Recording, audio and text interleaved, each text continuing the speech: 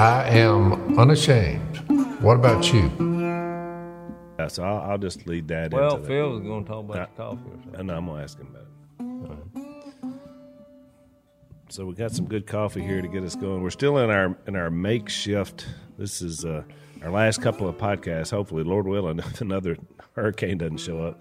This is our last makeshift WFR. And you think about it, Lair. my electricity had never gone off for more than an hour in 13 years living up here in town. Right. And then it goes off for 5 days. So everybody's like, why didn't you have a generator? I was like, well, for 13 years I didn't need one. Right. And I'm not sure they'd hold up that much. Well, then Missy said, let's go buy a generator. Of course, couldn't find one at that point because everybody had just bought one. And I was like, what are the odds that this is going to happen again? And then what was it, a month later? Yeah, does again. Down for 3 days. So then I called the energy company because I was like, because right across the street they got power. I said, what's it cost to get hooked up on that line? You know what he said? You need to go buy a generator. He said what Dad said. I said, well, just give me the number and let me deal with it. He said, I'd go buy a generator. I was like, yeah, but just for funsies. So I called Missy and told her that, and she's like, I want that number. I was like, babe, what do you want me to do? It's a big one, I'm sure. So that was interesting. I told y'all, we talked about on previous podcasts that we bought 2 generators. I mean, we were waiting for them to come off the truck. That didn't make me feel very comfortable. And then neither one of them lasted a day. So I load them back up on the truck. Lisa goes out there because I told you she was going to get the money back. And I was wrong. She didn't get the money back. She comes back with 2 more brand new generators. But look, let me tell you this. I told Missy. Are the same model? Same model, same one. Now, the boxes aren't tore up on this, so I don't know. Well, Missy picked one out and said, what about this one? I said, nope, don't want that. I said, that's too cheap. She's like, well, why would they be offering it? I said, that's for people who are trying to save some money and buy a generator. Well, after that story happened, she's like, I guess Al and Lisa were the ones who talking about it. I was like, well, can't buy a cheap generator. Our problem was it was the only ones in town, cheap or not. But look, they cost $1,000 a piece. Is that cheap on the generator? That's cheap. That's cheap. Oh, I didn't know. But now I am getting the big boy at the house. I mean, I'm convinced of that. It may not happen for another 7 years. It's been about 6 years for me. It may not. I just watched one thing. Unlike every 13 years, when you get dependent on somebody. The Apostle Paul had it right, live a quiet life, mind your own business, and work hard, so your daily life will win the respect of others, so that you won't have to be dependent on anybody. So you've got that as an admonition. So you say, well, how often did you find yourself in a situation where you would lose power, complete power, gone, and you had to drag up I had a welding machine. I kept the electricity. However, though, I had the welding machine. I'd already purchased it. I knew I had that in case the power went out. Right. So I pulled the welder up there, gasoline job every 4 or 5 hours, fill it up again. But we had electricity and first one thing another. So we did pretty well. But from that, I thought, well, if I come into pretty big bucks, I'll just go top of the line. Where if my power leaves, a 10-second delay, you don't have power, and then boom, it automatically comes on, and it'll run for a month. It's got enough fuel for a month. So I decided, when I'm getting in the generator business, I've noticed, I said, about a couple of times a year, we lose our electricity. Yeah. But I live way out of a subdivision. I'm down there at the end of the road in the woods.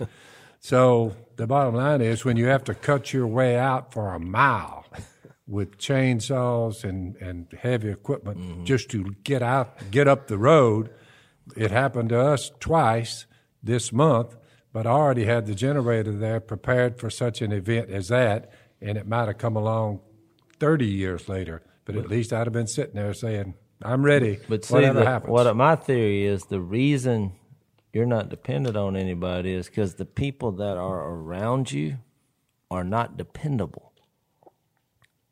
Now, it's like your coffee. Well, you told me about this coffee. I'm like, how could a man drink 3-year-old coffee? Well, you can tell the story, but you were dependent on someone. A connoisseur of fine coffee, they never relegate the particular skill set it takes to get a good cup of coffee. It's difficult. Most people, whoa, what do you do? How many grounds? How many grounds? How much water? They don't understand. But this morning I was in a bind because the beavers bored tunnels underneath my levee. The 6-inch rain come along. They did it when the water was low on the side that we duck hunt. Water was down. So they bored holes, tunnels, all the way through the thing, about 3 of them, unbeknown to me. I didn't know they had done that. Well, you didn't get an email about a 6-inch rain hits, and the water goes to the top of that levee overnight. What would have taken me a month to pump it in there, the Almighty did it in one night. So I went down there, and I noticed that, of course, I opened it wide open and just let it blow out. But I looked on the left-hand side of that pipe, and I saw a big ball there. I thought, So I said, that looks like that's not going through the pipe. I wonder how it's getting there. Well, as Tunnels. it started draining down, we noticed that when we shut the pipe back down, now we got full stop. Water was still coming out of that ball. And I said, there is a hole through this levee somewhere.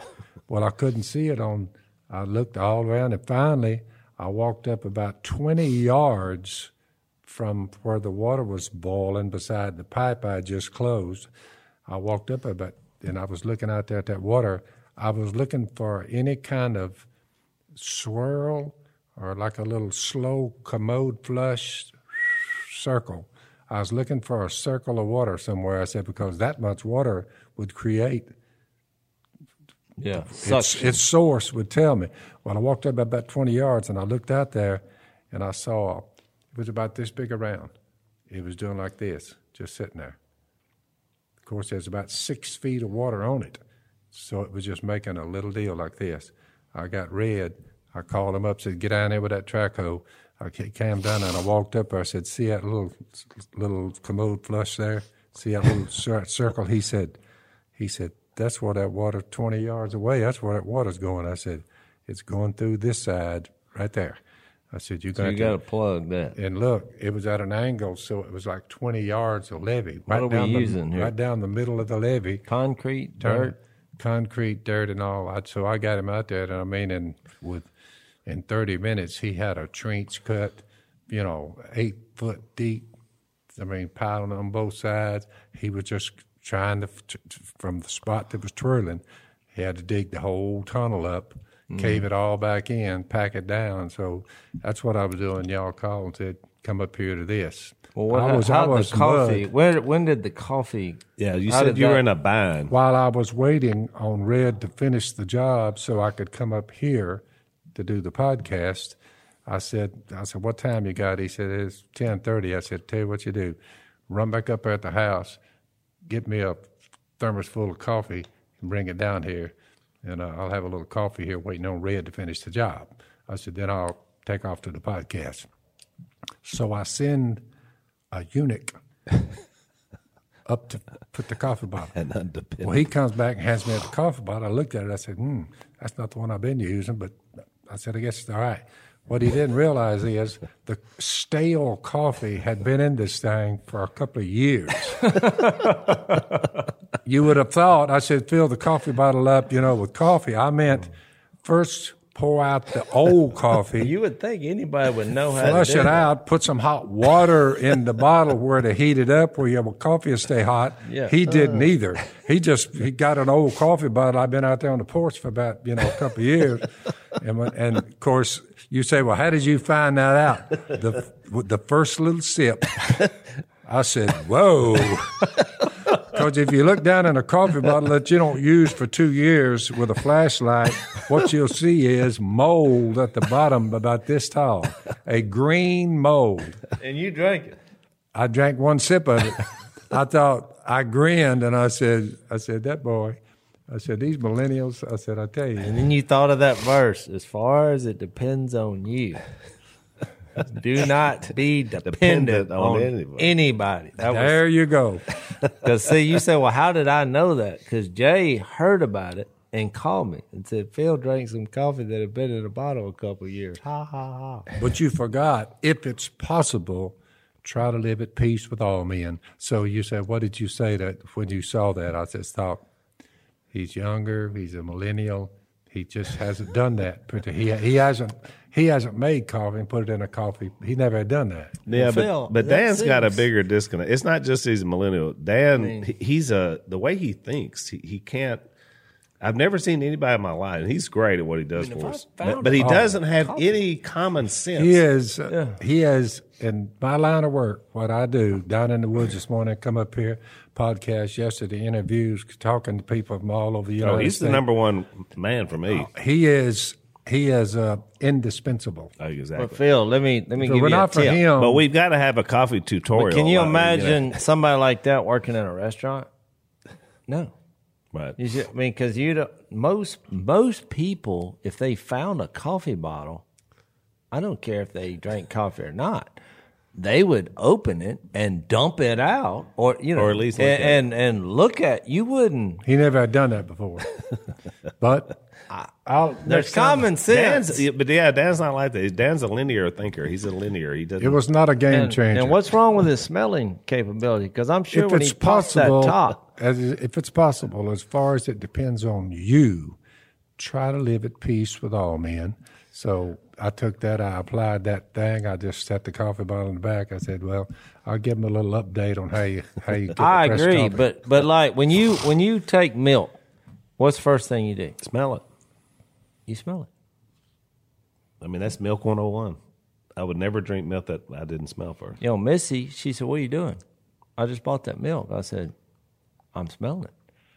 It doesn't matter that you just bought it. And then they'll say, but the date on that, I said, it doesn't matter what the date is. I don't go by the date. I go by the smell. All the old women, they put the smell test to everything like that. And you taught us to do it. I always saw you put the smell test to everything. And I do the same thing. I smell every chicken that we eat. I open my package up, put the smell test. Mm-hmm. Me too. Amazingly, I would say maybe in 50 years, half a dozen. You smell? It's not many. Whoa. Wrong. Yeah. Out it goes. But if I'd have got it all cut up and cooked without doing that, the smell test is something that needs to be done on a lot of different kinds of foods. But you know what I just thought about? It may be hereditary for Dan, because you remember that story that time when Gary and Pam lived here, which Dan would have been a boy. They bought a chicken, one of these cooked chickens like from the grocery store, and the thing had maggots I remember in it, and they ate it until they got down. Because they're not a redneck. I mean, it's like when you think about. I mean, literally, it was a ruined chicken, and they ate it and got sick with maggots crawling out of it. What we are labeled affectionately as redneck culture, it's people who live off the land. We realize we go hunt animals and we process it. And you realize how quickly things spoil. I mean, you think about, I heard a guy one time, I think he was joking, but he was like, I mean, who do you think invented milk for human consumption? He's like, that's two rednecks in a barn playing truth or dare. I mean, let's take a break on that one. So one of the things that is surprising, not really to us because we talk about it quite a bit, is that as something gets more popular and more people do it, it attracts more thieves and people willing to steal. I mean, would you say that's a common truth, Dad? It's an age-old truth. Well, now that so many people are on the computer, we've got cyber crime up, like 75%, the FBI says. And one of the things that they're doing is they're finding people's titles to their home online, and they're hacking into some bank or some mortgage company. And basically they take your home title and make it theirs. They borrow a bunch of money on it. You foreclose. You never even knew you didn't have your house. I mean, it's a scary thing when you really think about it. And so we have a company, Home Title Lock, that has a way to protect your home title. So it's HometitleLock.com. You register your address, make sure you're not already a victim. Then use the code RADIO and you get 30 free days of protection just for trying these guys out. So that's HomeTitleLock.com with the code radio. Or I thought the same thing for who's the first guy that tried the egg. You know, a chicken comes by and it comes out of the chicken's butt. And they're like, that thing may be good to eat.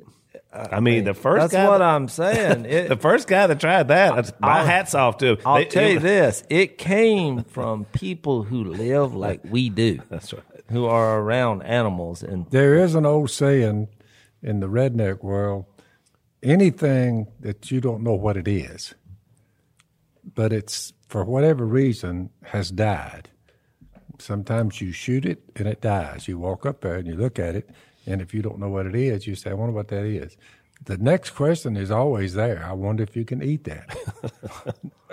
that's how all People eat things that we crawfish. eat. If you looked it at edible? one, if you look at a crawfish crawl by, most people would say, no, I don't think so. Most people still do, you know, that aren't from around here. Well, my Nicaraguan daughter. A frog. You look at a frog, you're like, you're going to eat that? Well, when my Nicaraguan daughter saw those crawfish, because we boiled crawfish, I said, boy, you're in, Karina, you're in for a treat.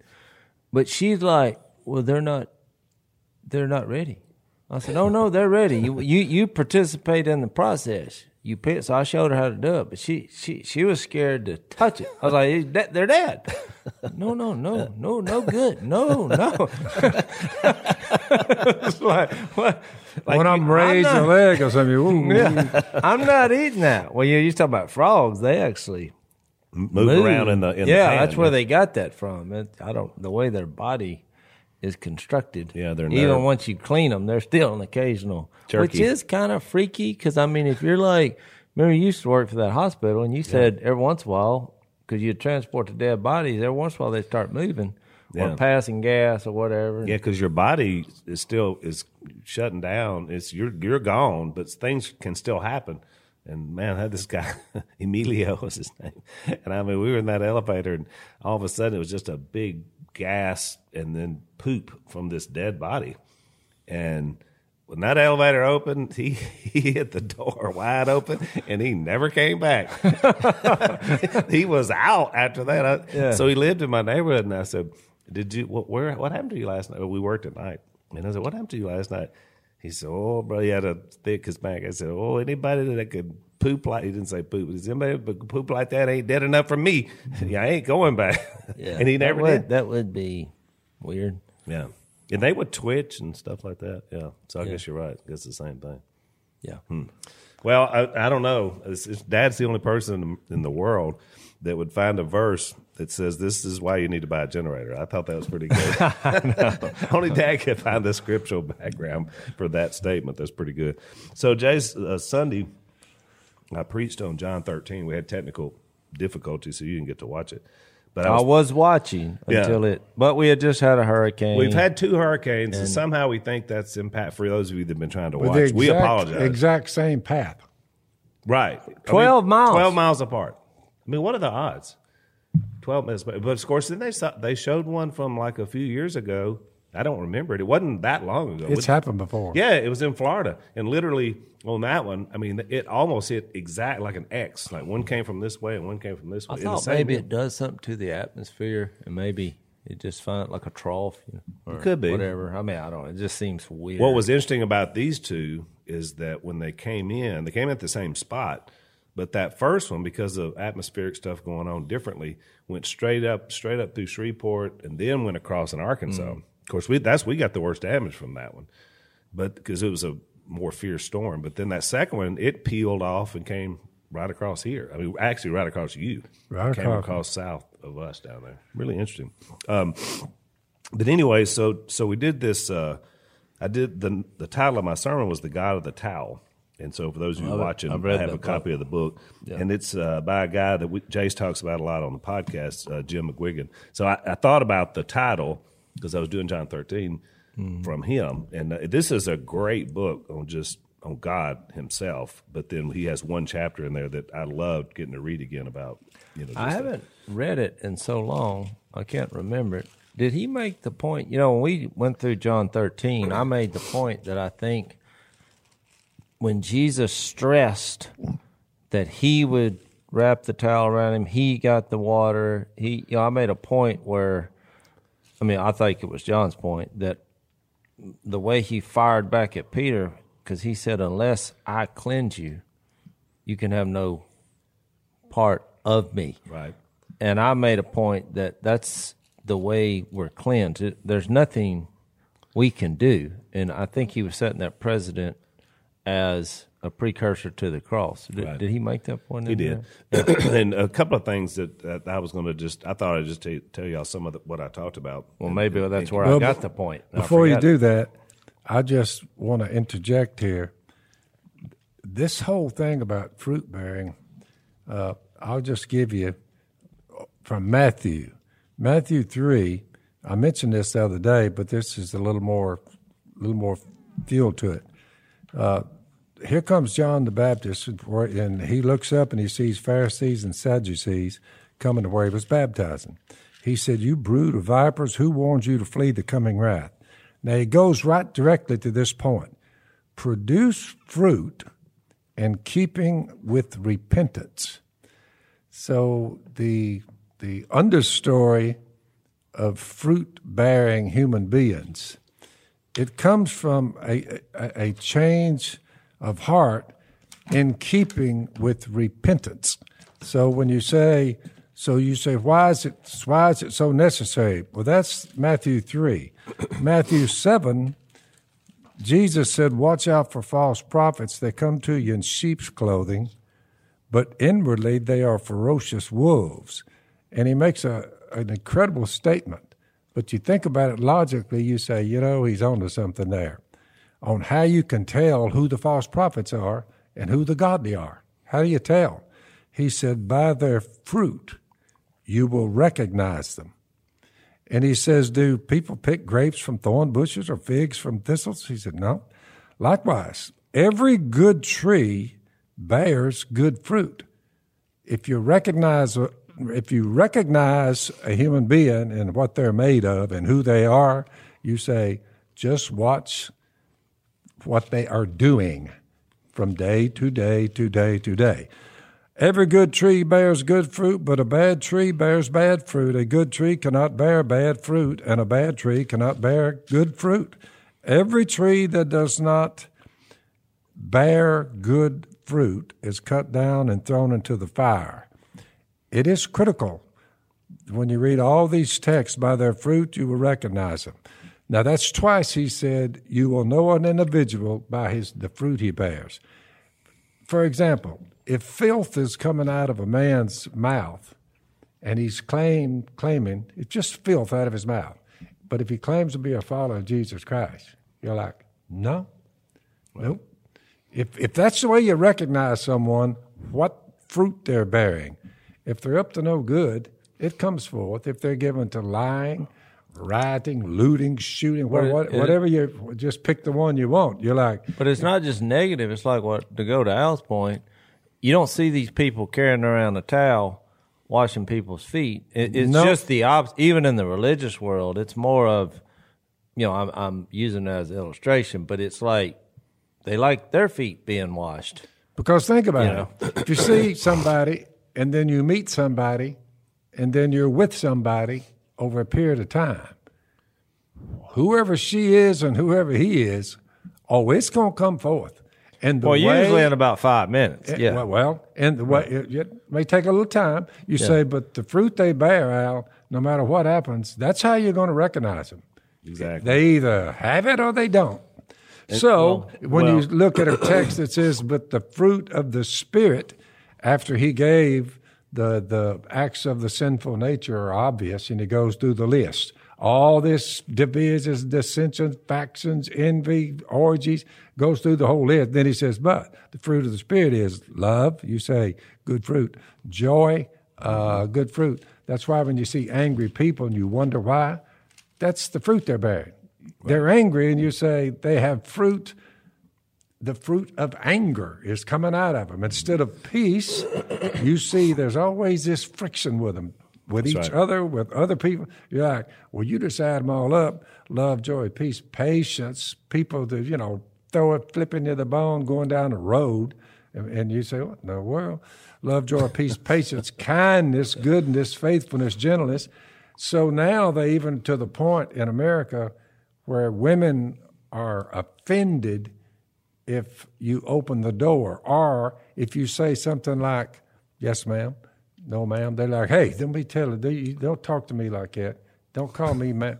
So they're taking away little acts of kindness. We're from the South.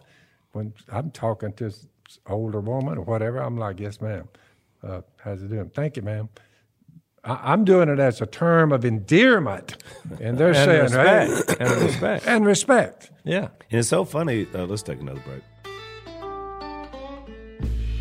One of the things we talk about on here and remind you guys of is that we have a network, Blaze Media, which has Blaze TVs under that. And they're the reason why we're able to have this podcast, Unashamed.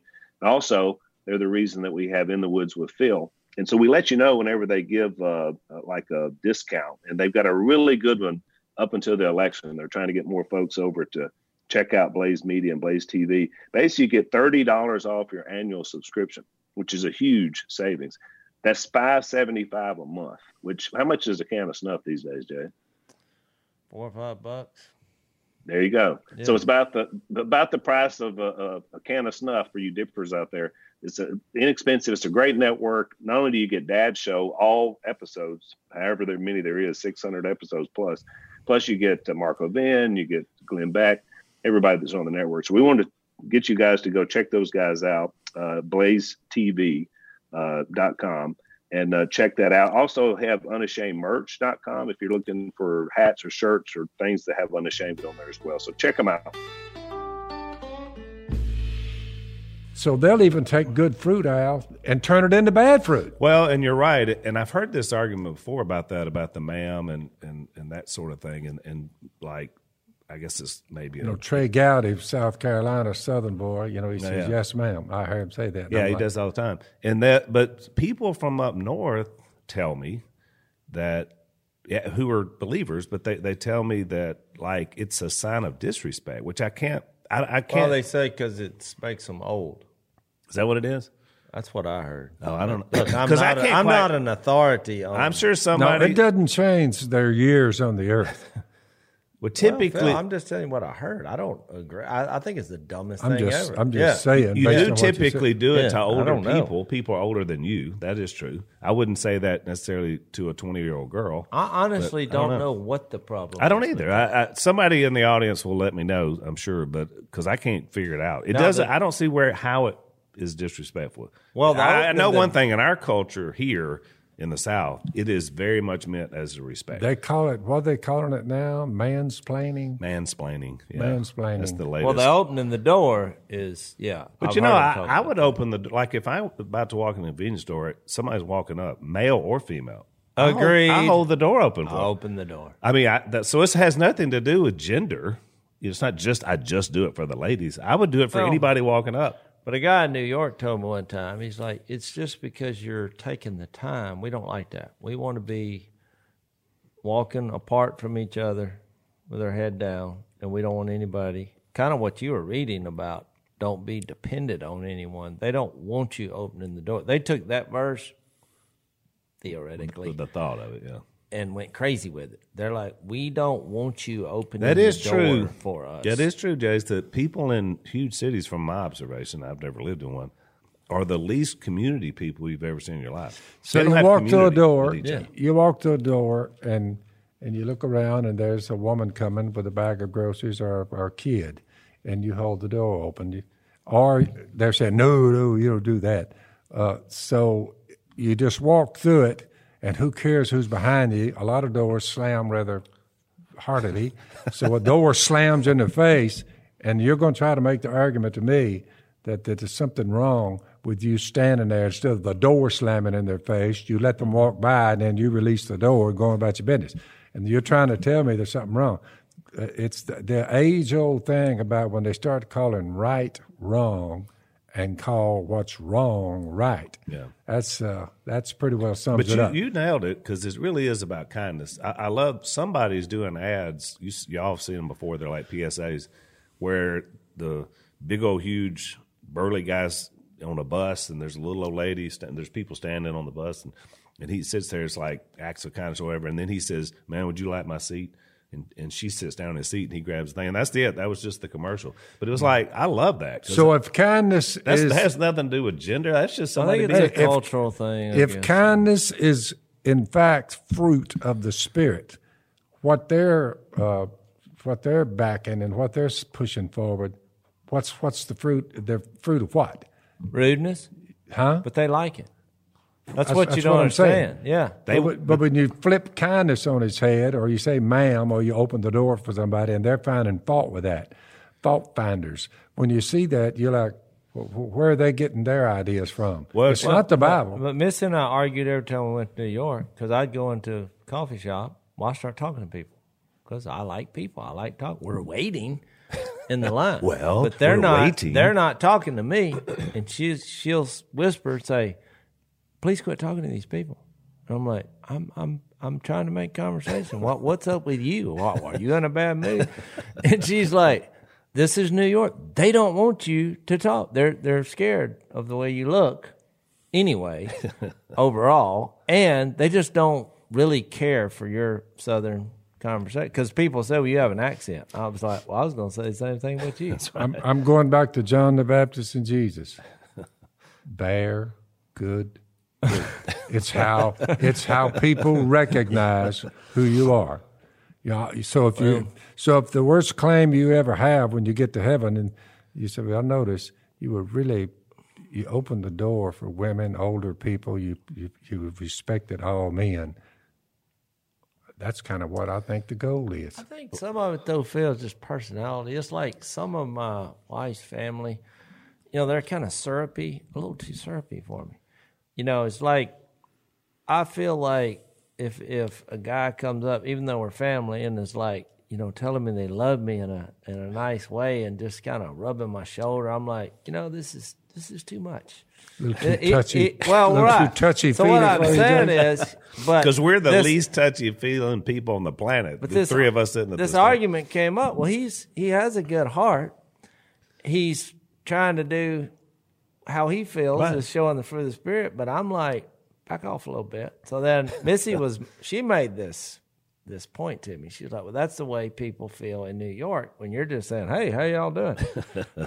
Well, maybe you have it may not be so much a heart issue. If you have a stem winder of a hairdo and you're female. A stem winder? A stem winder. Never heard that word in my life. Well, let me give you a little insight on what it looks like. Is that a word? I'm looking at their hairdo, and first of all, it's either bright orange and or whatever, purple, and it's cut on both sides. There's locks going here and there.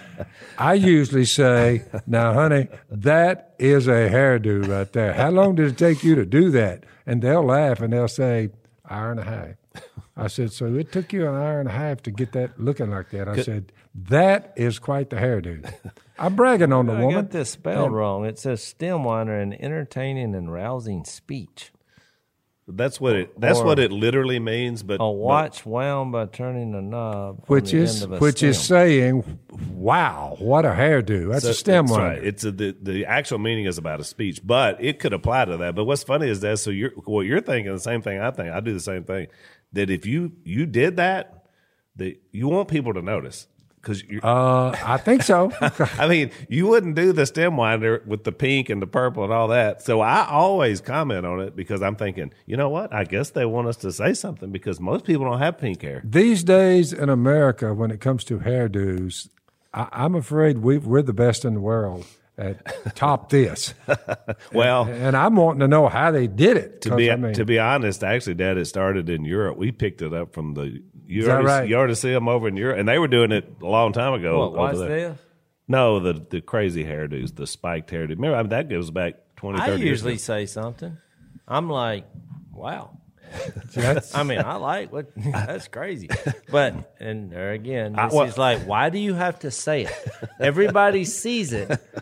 Why do you have to say it? She spent a lot of time. Right, I think she wants you to say something. That definitely stands out. If that's what you were going for. So let's take another break. And you did it. Whoa. So back to what we were talking about a minute ago, Dad. So I had a next door neighbor years ago, and they moved down here from Illinois, and they were, as somebody moves in, I instantly go over, and they were not nice initially, just kind of standoffish, and say, hey, anything we can do to help you? We probably took them something. It's just kind of neighborly. What we do here, and so we kind of started getting to know him through the son, who later we led to Christ, who's a member here at WFR. He married a girl from here, but it was really interesting. Once we got to know them better, she's explained to me where they were from in Illinois. You just didn't, just what Jason said.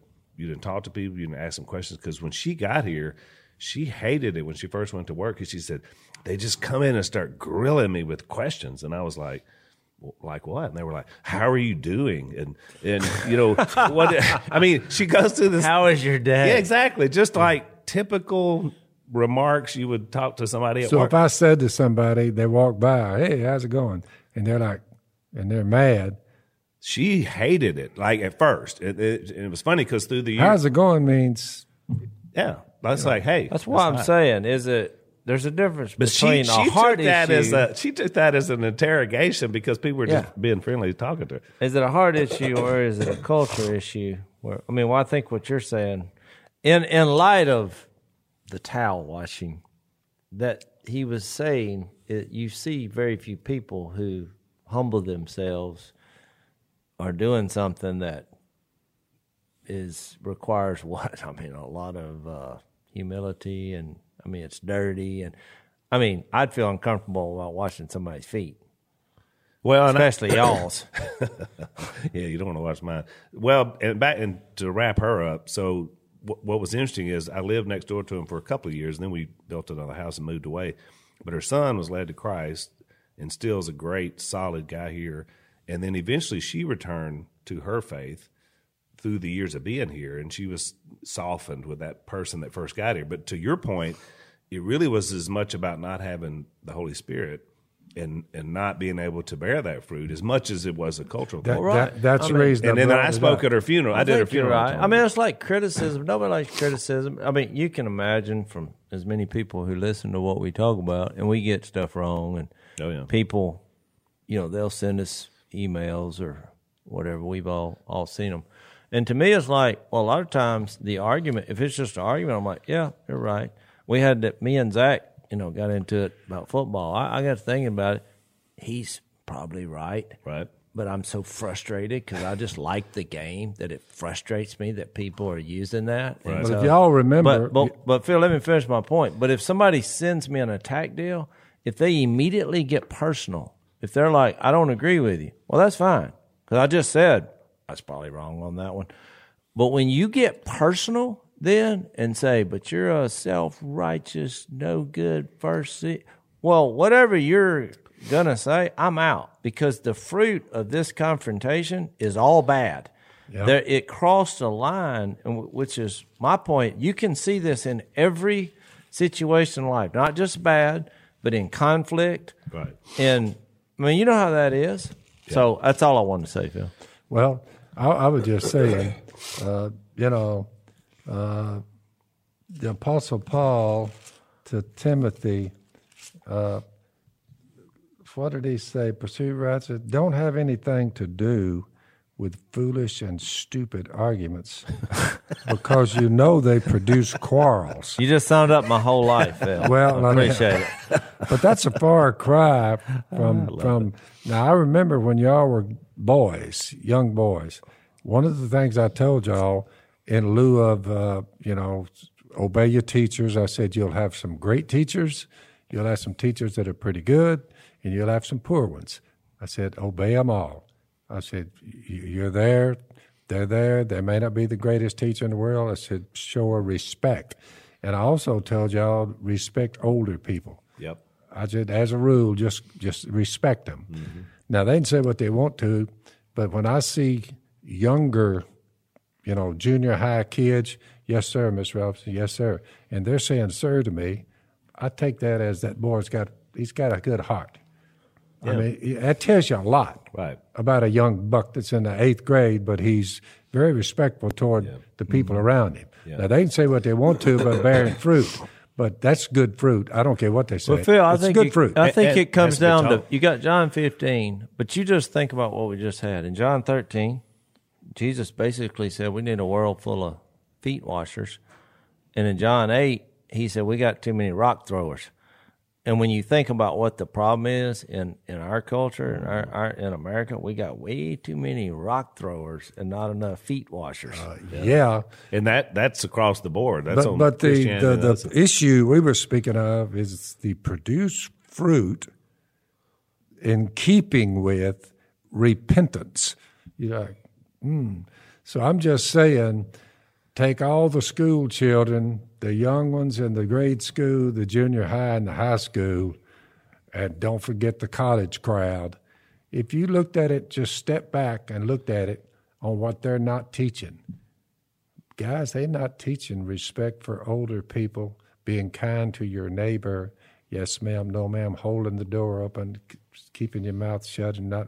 I mean, if you just look at it, I wonder if it would help if we had some type, used to, the code was there without anybody saying it. Right. When we were younger, we respected teachers and older people and law enforcement and anybody else was older than you.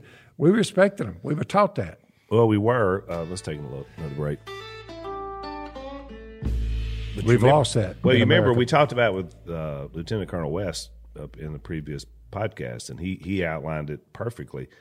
As we've moved away from the biblical roots and traditional families, and all that was so tied into our culture, there was a time where you would have expected that at any classroom or whatever.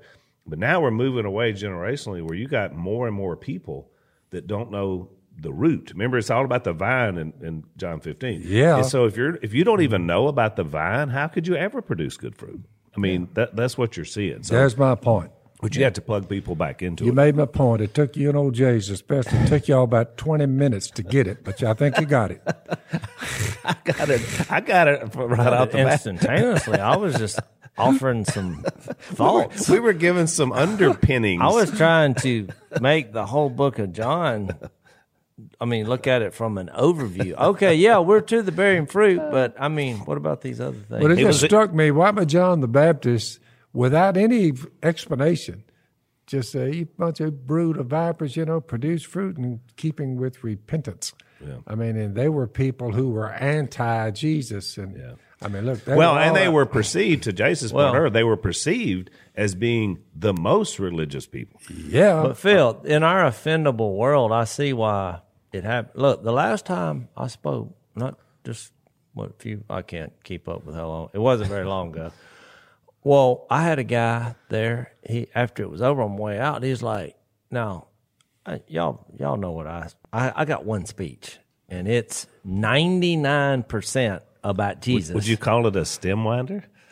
Oh, by the way, let me read this. Look, let me read this because I had it pulled up. When I read this a while ago, look, a stem winder, it says, when you're listening to a stem winder, it feels like time has stopped and you may check to see if your watch needs resetting. But used correctly, the word describes a rousing speech. So you're so caught up in the speech that you literally think Yeah.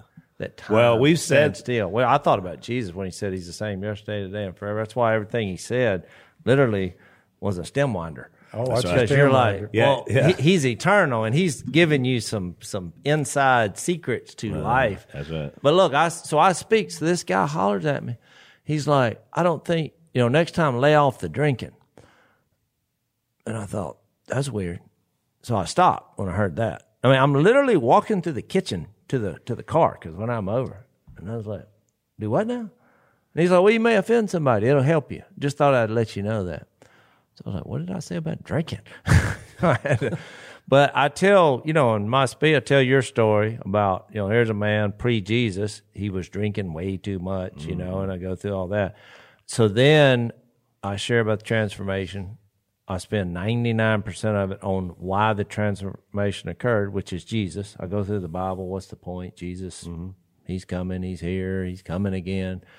Well, when I get to the end, I talk about when Jesus is real things change. To get to your point about John the Baptist, produce fruit in keeping with repentance. Repentance is a decision to change. So now if you believe Jesus is real, he is the Son of God, he's all-knowing, all-powerful, you're introduced by him, well, things should change. Well, I use that as an example. Now, granted, where I spoke last time, it was not a church event. I would say a few of the people had drank too much. Right. Well, I made a comment about speaking at that fundraiser for the Trumps that I did. Yeah. Now, there, most people had way too much drink. So I made a little funny joke that was like they had too much to drink and too few of clothes. And I was talking to the women. I was like, they needed more. I think that's what I said, more clothes and less drink. Because I wasn't even sure they were understanding what I was saying. Right. But then I quoted the passage in Ephesians. So I'm high on Jesus. About the Spirit. Don't get drunk. Yeah. So that was my deal. But I got to thinking, now he heard that whole lesson and he concluded there's too much on drinking. And I thought, he's not, he missed something. I don't even think it's wrong to drink, But I was looking at a few of the people and by their fruit, I realized there were some people in that audience that had way too much to drink.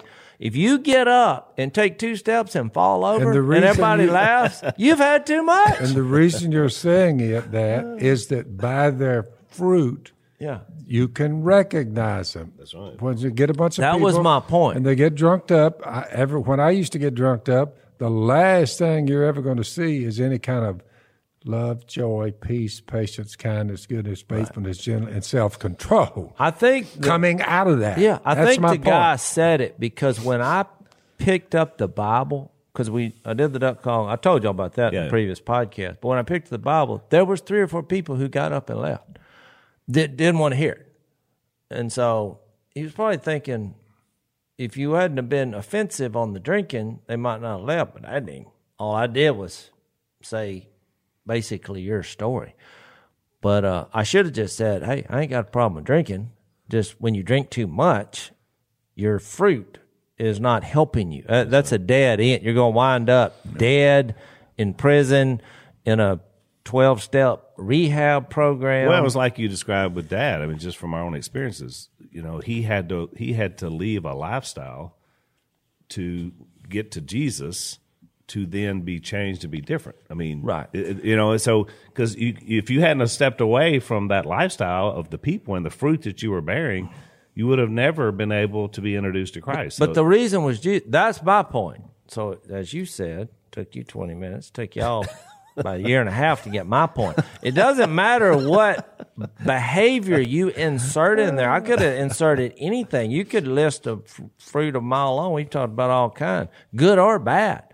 If you don't have Jesus and he's not real to you, the fruit that's going to come out is not going to be real anyway. People forget that I didn't forget my past, and the last thing you'd have seen me do is hold the door open for somebody, but every man for himself, every woman for himself. I wouldn't have held the door open, and I wouldn't have called you sir or that's ma'am. Right. No, there was none of that with me, none. Right. So I just remember the fruit that I bore that leads to death. I remember that fruit, and when I repented, I just started, in keeping with repentance, I started bearing good fruit. Right. I mean, to me, it's common sense. And you're right. And for those that we didn't give you the exact passage, but those of you that want to look into that, I encourage you this week to read Galatians 5:16 through 26. Yeah, look up fruit in your concordance. Or do a fruit study. That's look up James fruit. 3 has another one. When you get done, get back with me on whether we should be nice to women and open the door for people. There's a lot of be kind to old men and women. Right. There's a lot of paragraphs in the Bible that has, here's what you were, here's what you are. Right. There's tons of them. So, I mean, here the list. So you need to, nothing wrong with the list. But my point is that we're not policemen. We don't go around and try to sanction every behavioral issue because in the end, we're all flawed and we're all going to mess up. But there is fruit, good and bad. I mean, not doing the bad and doing the good is what I mean. That comes out of the guy. What the guy missed with you is you never claimed to be the judge. You just work for the judge. Well, right. I mean, the judge of people's hearts is not us. Like even if we see fruit and we think, boy, that'll gal there or that'll boy there. But even then, I'm not condemning. I'm just I would say I'm an observer. It was a strange confrontation. Look, you know what my assistant, she said, you must have hit a nerve with him. I thought, well, that's what I thought too. So. Here it speaks of the fruit of the righteous, that we may offer the fruit of our lips, reap the fruit of unfailing love, showed me a basket of ripe fruit, producing fruit in keeping with repentance. And what Jesus said, by their fruit you will recognize them in Matthew 7. Good fruit, a bad tree bears bad. And you just start down the list. It's mentioned in Romans, Galatians, Philippians, Colossians, Hebrews, James, Jude, and Revelation, producing fruit. So I'm just saying, my overall view of fruit is people need to bear a certain kind of fruit, and the fruit had better be good fruit, not bad. 48 minutes later, we got the point, which is awesome because we're out of time. Thanks for listening to the Unashamed Podcast. Help us out by rating us on iTunes. And don't miss an episode by subscribing on YouTube, and be sure to click that little bell to get notified about new episodes. And for even more content that you won't get anywhere else, subscribe to Blaze TV at blazetv.com/unashamed.